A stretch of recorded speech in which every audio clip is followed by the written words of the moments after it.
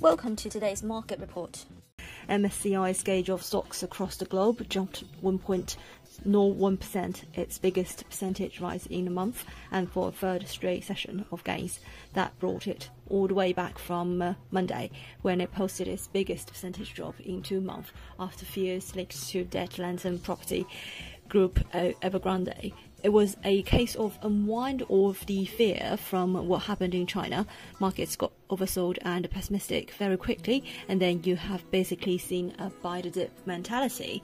Evergrande shares jumped 18% ahead of a key debt payment deadline.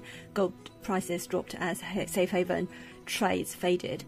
Investors were still mulling in implications from the Fed's policy statement on Wednesday that it should begin reducing monthly bond purchases as soon as November, and signaled interest rate increases may follow more quickly than expected. In some ways, the Fed had prepared investors that they were going to taper, and somehow just getting that news out there, even if some people perceive it as more hawkish, is like a sign of relief. Norway's central bank raised its benchmark interest rates and said it expects to hike again in December, joining a growing list of nations moving away from emergency-level borrowing costs.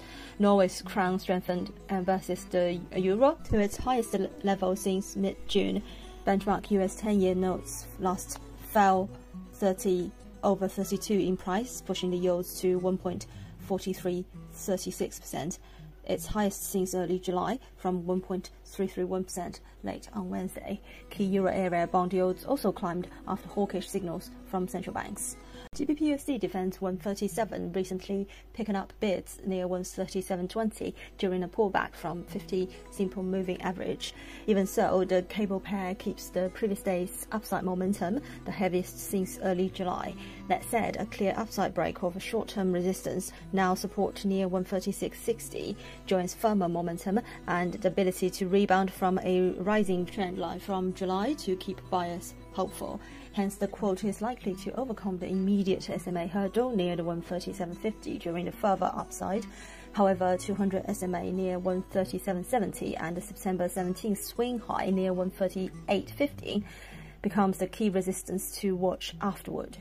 In a case where GBP/USD rises past 138.15, the odds of witnessing a fresh monthly high past 139.13 can't be ruled out. The pound rallied over the Bank of England event, whereby 2 of its policymakers had voted for an early end to pandemic-era government bond buying.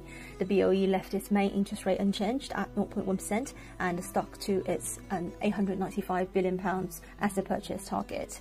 This surprise, however, came with the policymaker Dave Ramsden voting for an early end to the QE, even though policymakers voted unanimously to leave interest rates unchanged. Ramsden now joins hawk Michael Sanders. Consequently, money markets have brought forward their BOE rate hike expectations, with an initial 15 pips hike from the record low of 0.1%, now priced in for March 2022 from May previously.